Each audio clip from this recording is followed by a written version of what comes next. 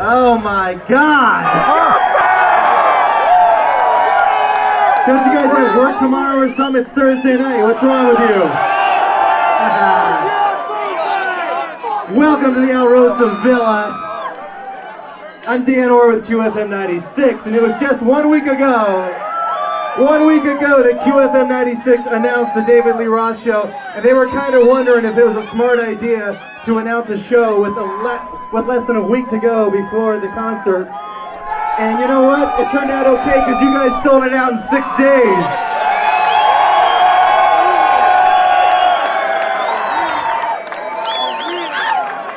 And you guys are the first to hear this, but David is so geeked that it sold out so quick, he's thinking about sticking around tomorrow night too. Yes, sir. Also know that Sebastian Bach is going to be here in February. Dave is going to be out here in just a second. Archie, what the hell are we listening to? Whoa. Why'd you stop What the hell it, is dude? this? What do you mean, what the hell are we doing?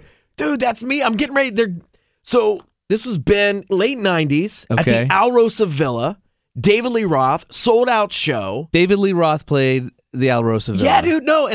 And Dan Orr from QFM 96 back in the day, me and Dan went up on the stage with the rock and roll Reverend Rick Catella, and we brought out David Lee Roth. And Dan was getting ready to introduce me. I'm the overnight guy back then, right? No one knew who the fuck I was. Well, you'll hear it. They boo me. But I got a great riff about how Dave's the only singer for Van Halen. All right, okay. Let's hear the rest of this. Let's welcome Archie, the overnight guy with QFM 96. How you guys doing? I'm Archie from QFM 96. I haven't heard of me either. I've seen the set list, and how you doing, sweetheart? I've seen the set list, and I have a question. Do we have any Van Halen fans here? You know, I think I need to rephrase that. Do we have any fucking diehard Van Halen fans here? Because we know Diamond Dave is the only fucking man for Van Halen. Don't make me say it twice. Diamond Dave is in the house tonight. You're gonna hear all your favorite Van Halen songs. Have you seen the line for the bathroom? I'm glad I pissed in the parking lot. Let's get a Dave chant going. Dave! Dave! Dave! Dave! Dave! Dave! Dave! Dave! Dave! Dave! Dave! Dave! Rick! Rick! Rick! Rick! Rick! Rick! Rick! Rick! Rick! Rick! Hey, Daryl, if you're back there, turn all the fucking lights on in this place. The house lights and everything. I want to take a look at this. Are you behind the board there, Daryl? Look at this! Get a picture of this fucking place!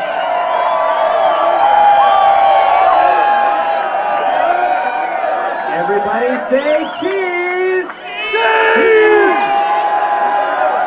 Okay, I want to let you know one thing. In February, Sebastian Bach will be here if anybody likes him. Okay. Also, I want you to know that next month, the Al Rosa will be 26 fucking years old. And a lot of you people were coming here years ago, am I right? So I got to say one thing. And I know I'm going to choke on this because I've never done it before. My name is Rick Catella, and I am the fucking rock and roll reverend at the Al Rosa Villa. Are you ready to have a good time?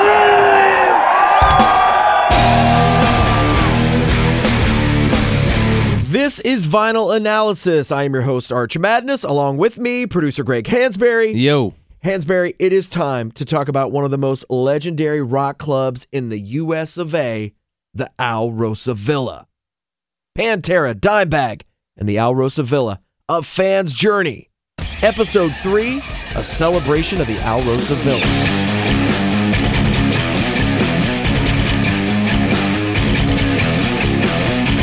All right, Hansberry, are you ready to celebrate the good times at the Al Rosa Villa? Let's do it. All right, so now that this is a podcast, so you can't actually see anything. Right. And there's a bunch of people who may not have ever even been to the Alrosa. Fair enough. I've only gone Fair to enough. it for the first time recently with you. I brought David Lee Roth out there. I don't know if you heard about that. We know. Thanks, Arch. So I asked Rick Soga and Joe Veers, you might remember them from episode 2, and our buddy Chris LaMarca, who you'll learn about a little bit later in this episode. I asked them to give us kind of a virtual walkthrough the Alrosa about what it was like in the heyday. The first thing is, I would never, ever, ever show up to the Alrosa before 11 o'clock unless I was in the opening band. It's like I'm still doing my hair till like 10:30. So the first thing you do is you walk into the bar and you would see Diane, and Diane would be the one who would check your ID, and she's gorgeous. Rick's sister Diane is always there, and she takes your ID and makes, small talk with whoever's sitting in there with her. Of course, I'd say hi to Diane and Cindy Wise. All right. And nobody got in the Alrosa for free unless they were in the band. They were tight. And even though they were like family, they wanted that loot. And a lot of people tried to get in. Right. It was like, what was it? Like $4 or something? Maybe less. I don't know. And then you walk in and there's pool tables on your right and the bars on your left. And it's an awesome, probably 40, 50-foot long bar. And everybody would be sitting at the bar. Most of the musicians would be sitting at the end of the bar. You pose at the bar. You say hi to everybody in the bar. Whether it's a guy in another band, which is everybody was in a band. Especially at the Alrosa. As you'd walk to the side, you'd see the sound man would be on the side, on the left, and then the audience would be up around the top, and then you'd have like 3 or 4 steps that go down into like a pit area, and then the stage would be right there. And that's the best spot to hang and listen to any show, is right kind of near the edge of the steps where you go down is where it sounds the best. It was carpeted stage, which you didn't see much. That whole place was carpeted. It was strange, but it dealt really well with the acoustics in there. So that the club actually sounded great. It wasn't like playing in a garage, And of course, the first thing you do is you try to go down front to find a table so you can store your leather jacket and your little bottle of whatever and stash your stuff. Then get up to the bar and hang out, drink beer, and stand on the corner of the bar. Watch guitar players and say, I can do that better about anyone. It was just crazy time. And then there's dressing rooms on the right and the left. So, before a band would go on, you'd see that light of the stage door open up and the band was going to be coming on real soon.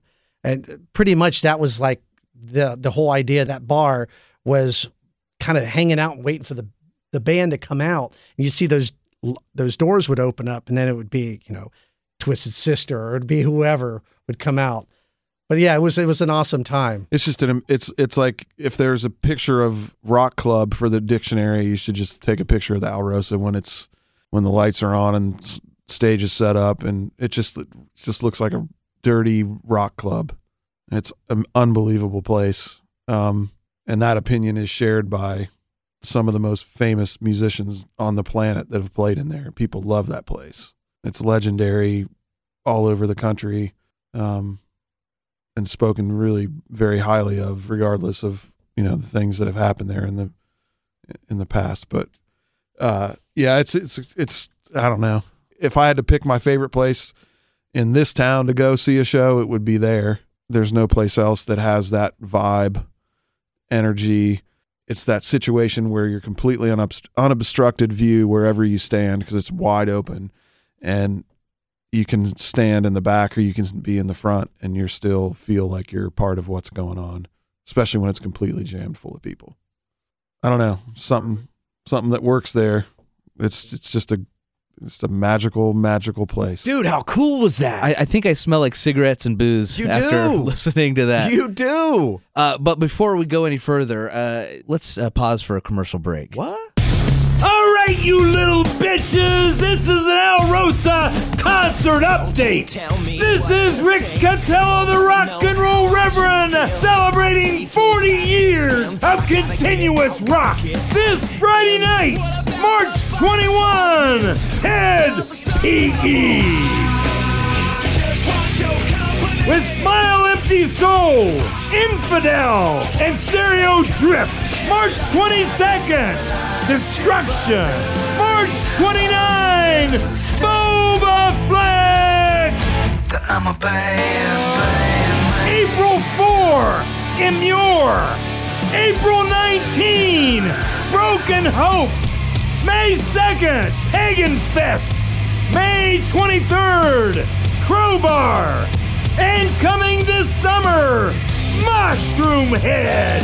And that is your Alrosa concert update. The stuff of legend. I mean, those commercials, they're iconic, man. I mean, you would crank the commercials, Hansberry, when the Rock and Roll Reverend was on. Well, and you were back here. I mean, because Archie, you have been in Columbus Rock Radio since these commercials have been on. Oh yeah, man. And you have seen firsthand probably most of these shows that they threw at the Alrosa. Yeah, I think about some of the bands and just kind of running through a list here. I mean, this is just a partial list of throughout the years, but I mean, David Lee Roth, Cinderella, Rat, L.A. Guns, Wasp, Prong, Dokken, Warrant, Lynch Mob, Sebastian Bach, Enough's Enough. Hell, I got high with Chip in the parking lot.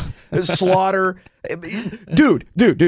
Prince. I saw Prince DJ an after party at the Alrosa Villa. You saw Prince. He was only there for like 5 minutes. But, all right, so check this out. So check this out. So Rick Catella, he calls me. And Rick Catella is the owner of the Alrosa he was the owner Villa. for years and years and years there at the Alrosa Villa. The Alrosa Villa, so they got the name from his parents. So it was, Al and Rosa Catella. So it's the Alrosa, right? Got it. But his family, they all played a part in this. As you'll hear some of the people, well, you heard already some of the stories about the people that played roles and who welcomed you and everything. So Rick calls me. He's like, Arch, here's the deal. You're not going to believe this, but Prince was playing a show in Columbus. All right. Okay. And he said, we're going to do an after party at the Alrosa Villa. And he said, I painted the inside of the Rosa purple. Okay. Okay. So I was like, what? And he's like, now wear something nice, So I wasn't going to do for Prince. So I wasn't going to like show up in one of my black metal T-shirts and stuff like that. So yeah, I remember. So I grabbed my buddy and we went to the Alrosa. Man, it was all purple inside. I mean, it was the craziest thing awesome. ever, right? So and I remember Rick saying to me, and this is where it gets. We need to get Rick on here and figure out how this all shook down. But I remember Rick saying, "Don't take pictures." Okay, that's something you can't do. All right, so whatever. So I was like, all right, Prince doesn't want it to. Okay, yeah, and this was before cell phones sure. and smartphones. This was before any of that. So you would have to do the disposable, right? Yeah. But anyway, so I'm not kidding you, man. Like all of a sudden, here comes Prince inside the Alrosa Villa. I remember him walking right by me. The little shit just walks right by me. Right, goes up onto the stage, and he was going to kind of guest DJ and do this after party. Sure. Right? Okay. Cool. So I remember him getting on the mic, and we're all just like, "Holy shit, man! Prince is in front of us here."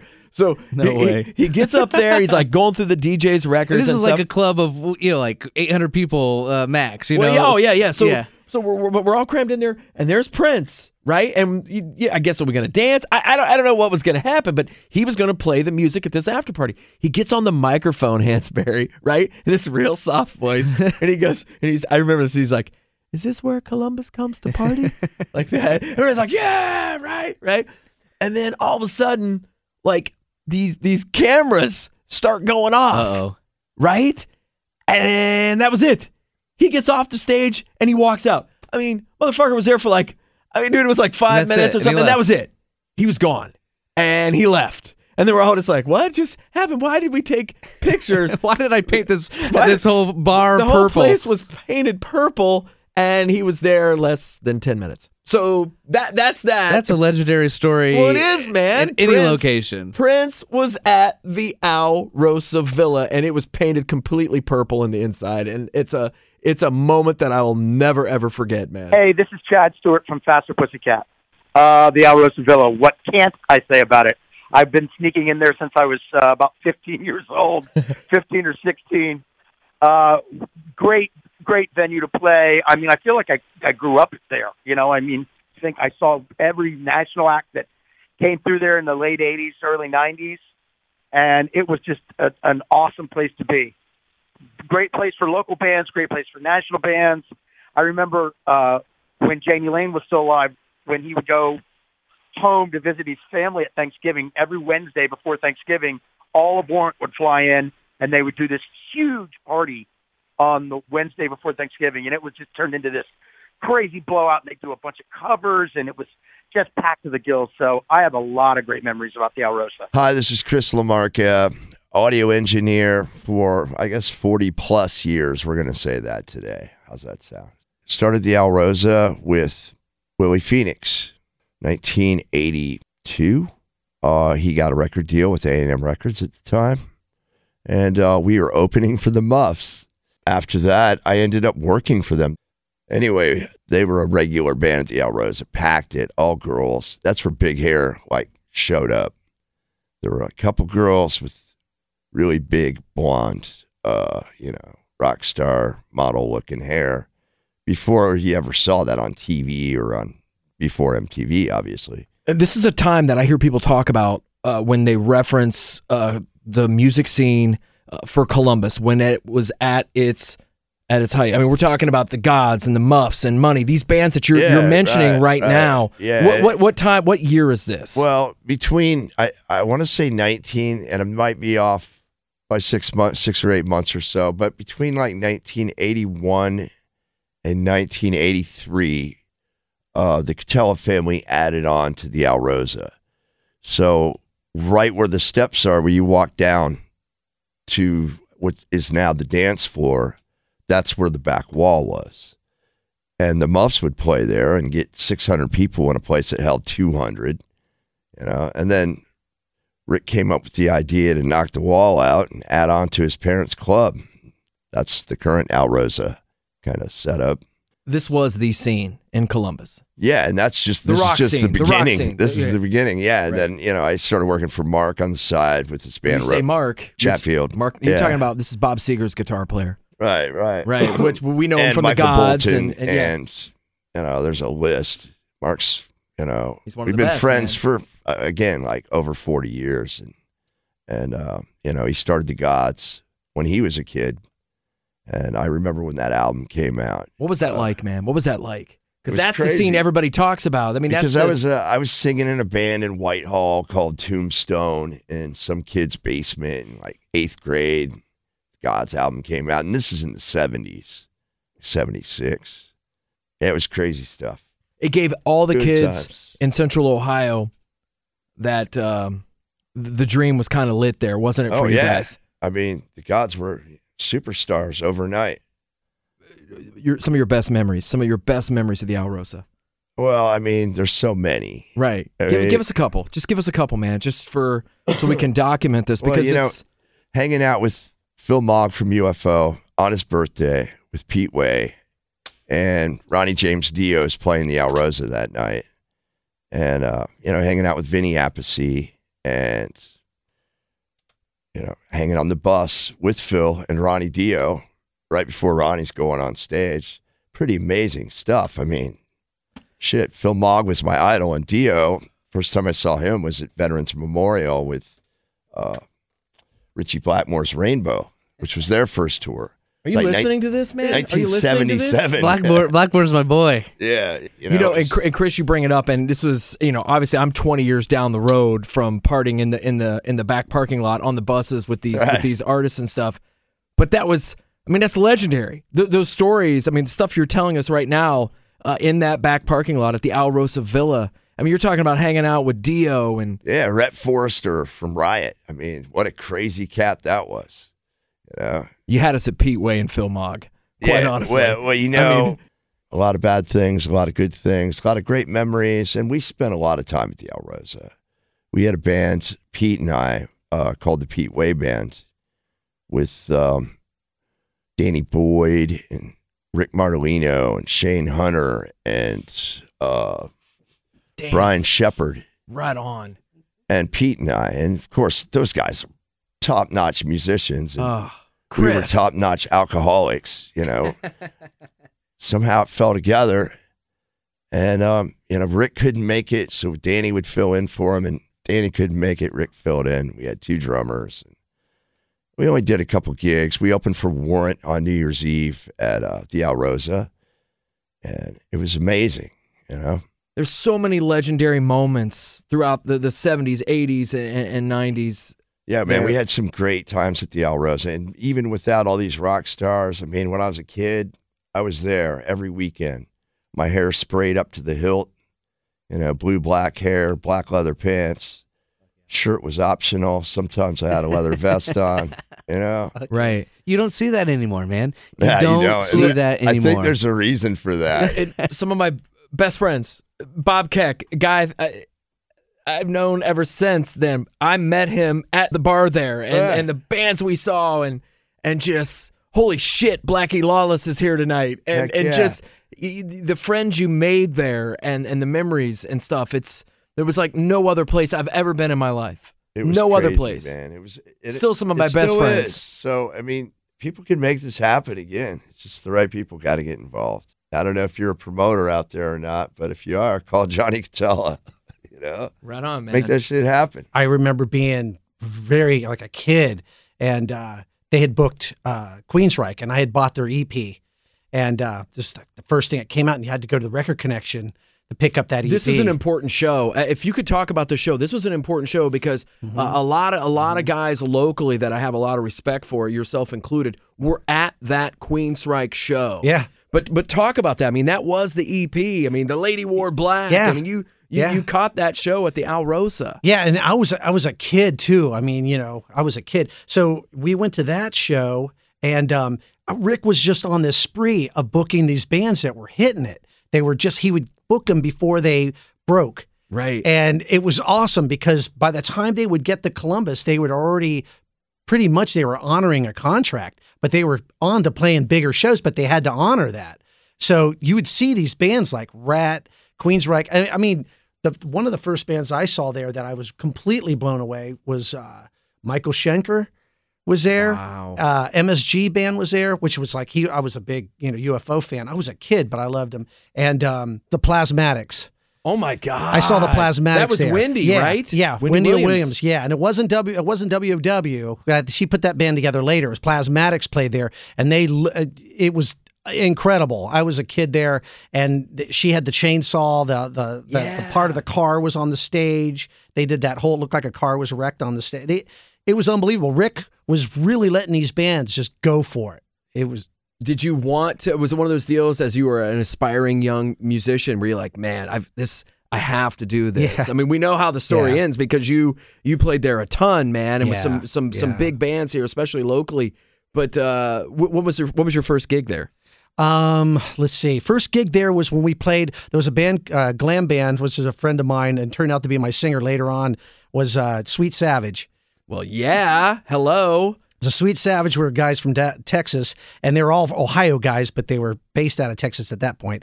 And I was friends with Joey, and then we got a band of Shock 2 together, and then he had us open up for him. We did one opening gig for them, and then we went on to do headlinings from the rest of the time on. Our audience it was immediate. As soon as we played that, we were right on that cusp of the glam or dressing up time. And oh God, I mean, we spent times watching bands like Foghat, would play there all the time. Foghat, Pat Travers. But those guys were like nuts and bolts kind of bands. They were just rock and roll, right? In your face bands. Then all of a sudden, like the Sweet Savages came out and bands like that, they started wearing like, the Twisted Sisters, that kind of thing. Yeah. They started getting that look and that glam look. And then it really like started to blossom. You started seeing girls coming to the shows. A lot of really beautiful girls. Foghat didn't bring the girls. Yeah, no. And then so like Al Rosa turned into this kind of like spot to kind of meet hot chicks. It turned into a club. It had an atmosphere. And I mean, the more the guys looked like girls, the more girls came into the gig. And I remember getting on stage and you could literally smell the perfume. You come out of the dressing room, you could smell the perfume before you get started playing. It was like, it was awesome. It was just. It doesn't normally smell like perfume at a metal club. No. But it was for that era, wasn't it? Yeah. I've got pictures to prove how many people were there that were like, it was probably 60-40. It was girls to guys during that time. The girls just loved that genre. The 80s, man. It the was 80s, man. Well, because the videos, I think. Like a Whitesnake video has Tawny Katane, and Rat video has these hot chicks in there. So these girls started dressing like that, emulating that. So Alrosa would be packed with them, with all these metal girls, or not even metal, just rock girls. My name is Joe Veers. I'm a producer, engineer for the last 30 years, a musician. I play bass for a band called Snowblind, and I own Sonic Lounge Recording Studio in Grove City, Ohio. So the first time I went there, I got in there because I was there with a band that was playing at a Battle of the Bands. So there was a bunch of underage kids there. Fair enough. And then I was like, wow, this place is awesome. I'd only lived in Columbus for a few years at that point. I'd heard stories, but I'd never been there. Right. And then I started hanging out there because I got a fake ID. Oh, there it is. I was walking down the street on High Street. Right. And on the ground was an Ohio State ID, and I picked it up, and it was some dude that looked exactly like me. His not exactly, but his hair and everything. Like, he was clearly Scandinavian descent, like blonde hair, blue eyes, right. Everything totally passable. And I got in everywhere with that thing. Awesome. Campus, anywhere I wanted to go. I bought beer with it all the time. It was amazing. What year would this have been? This was when I was still in high school. I was not yet 18 because I was allowed to buy beer and liquor when I was 18. I was pre-grandfather. Oh, right. From when they changed it to 21. Dogs. You just barely made it in, like a couple months made it How in. often would you go to the Alrosa, man? There was a large segment of time where I was there Wednesday through Sunday. Name some of the bands. Name some of the bands you saw. It's hard. I mean, anything that was in there in that time period, I was there. I was there all the time. I saw so many great bands, up and coming bands. I mean, I saw Pantera there. Right. Is there another show that kind of sticks out in your mind that you tell the kids about? Yes, there's one in particular, and I actually played it, and it was supposed to be Motorhead and Dio, and they showed up. And Motorhead was pissed because they said the stage dimensions were not correct as to what it said on the rider. Jesus, is Blackie Lawless in Motorhead at that point? So they took all the liquor and left. Motorhead did that? They took all their liquor. There was like boxes of liquor in the dressing room, and they took it all and they left. And Rick Catella called me in a panic. He's like, I got to get somebody in here. You're the best band I have. Will you please come and play? And I'm like, you're asking me if I'll please come and open for Ronnie James Dio. Are you serious? And he's like, please do it. I'm like, what time do you want me to be there? Wow, what kind of night was that, It was packed. I mean, it was totally packed, but people were angry because they wanted to see Motorhead. Motorhead, too, yeah. And, but we played and it was cool. And Dio was awesome. It was so incredible just to stand in the same physical space as that guy and talk to him and that's shake his hand and like just tell him how much I admired what he did. And, he probably heard it so many times every day it wore off. But what kind of show was that with Ronnie James at the Alrosa? Incredible. Unbelievable. It's just when I saw him a bunch of times, but when you see him in a little place and yeah, man, that voice coming out of that body didn't match. You know what I mean? Because he's just a tiny little dude. And it's like, how the hell does that happen? How does that come out of that person? So many great memories there. I remember the first time I saw Wasp was there. You're a big Wasp guy? I'm huge. But you talking about Blackie Flawless? Yep. Because it's always perfect. King of the double course. Every course is a double course. It is a... Damn it, Joe. So, but I remember he had these old like Zenith TVs, these old black and white TVs, and they were up on the stage, and they had the dry ice coming over the TVs. The handlebars. He was able to get it in there, and I had heard that like at the Newport, and I've seen him at the Newport a handful of times, but they said that when he did show up, I was at a couple where he didn't show up, that it didn't meet the specifications. But the Alrosa, he got that up at the Alrosa, that infamous thing was massive. It's massive. And it looks like motorcycle handlebars. Yeah. It's got the boobies It's on like it the big and stuff. freaking Yeah, man. chopper ape hanger thing. And so many great memories at the Alrosa Villa, and seeing Blackie Lawless there, seeing Prong there. Yeah, I saw Prong there. Yeah, right? Yeah, I saw Prong there. Man, I saw so many amazing shows in that freaking place.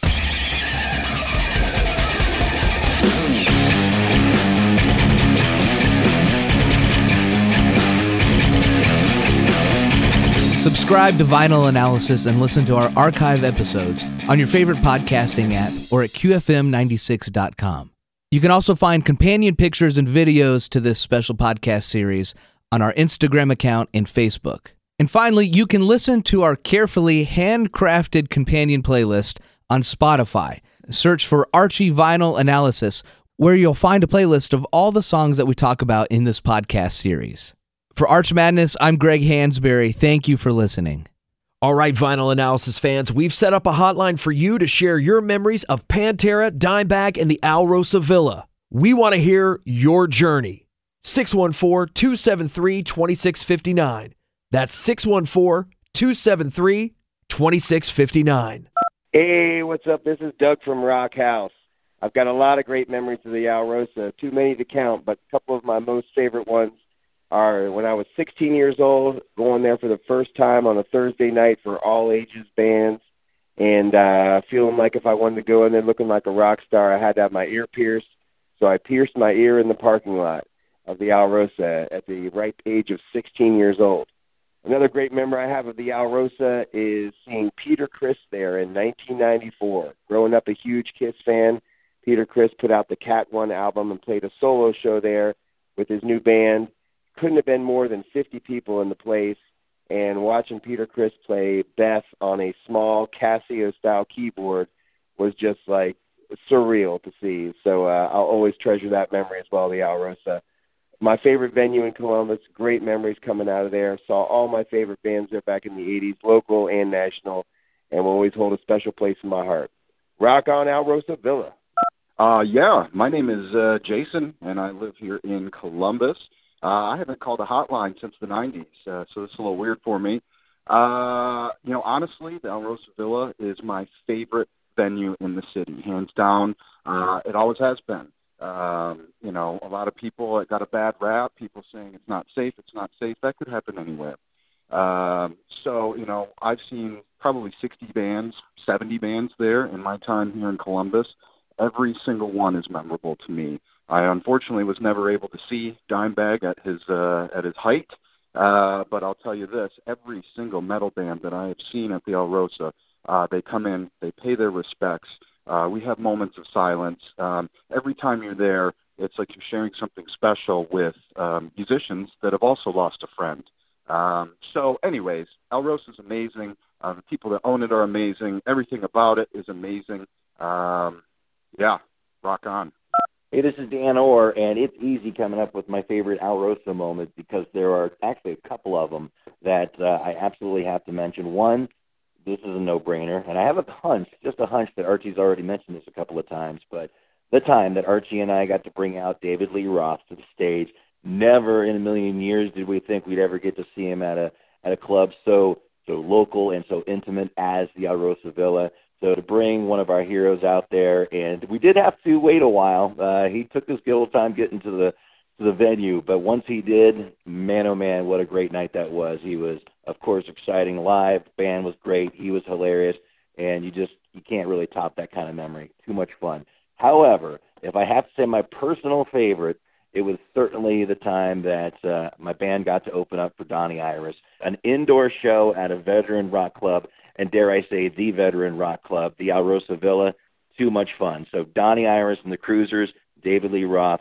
We'll throw in the Dan Orr Project since we opened up for Donnie. So there you have it. The Alrosa, can't beat it.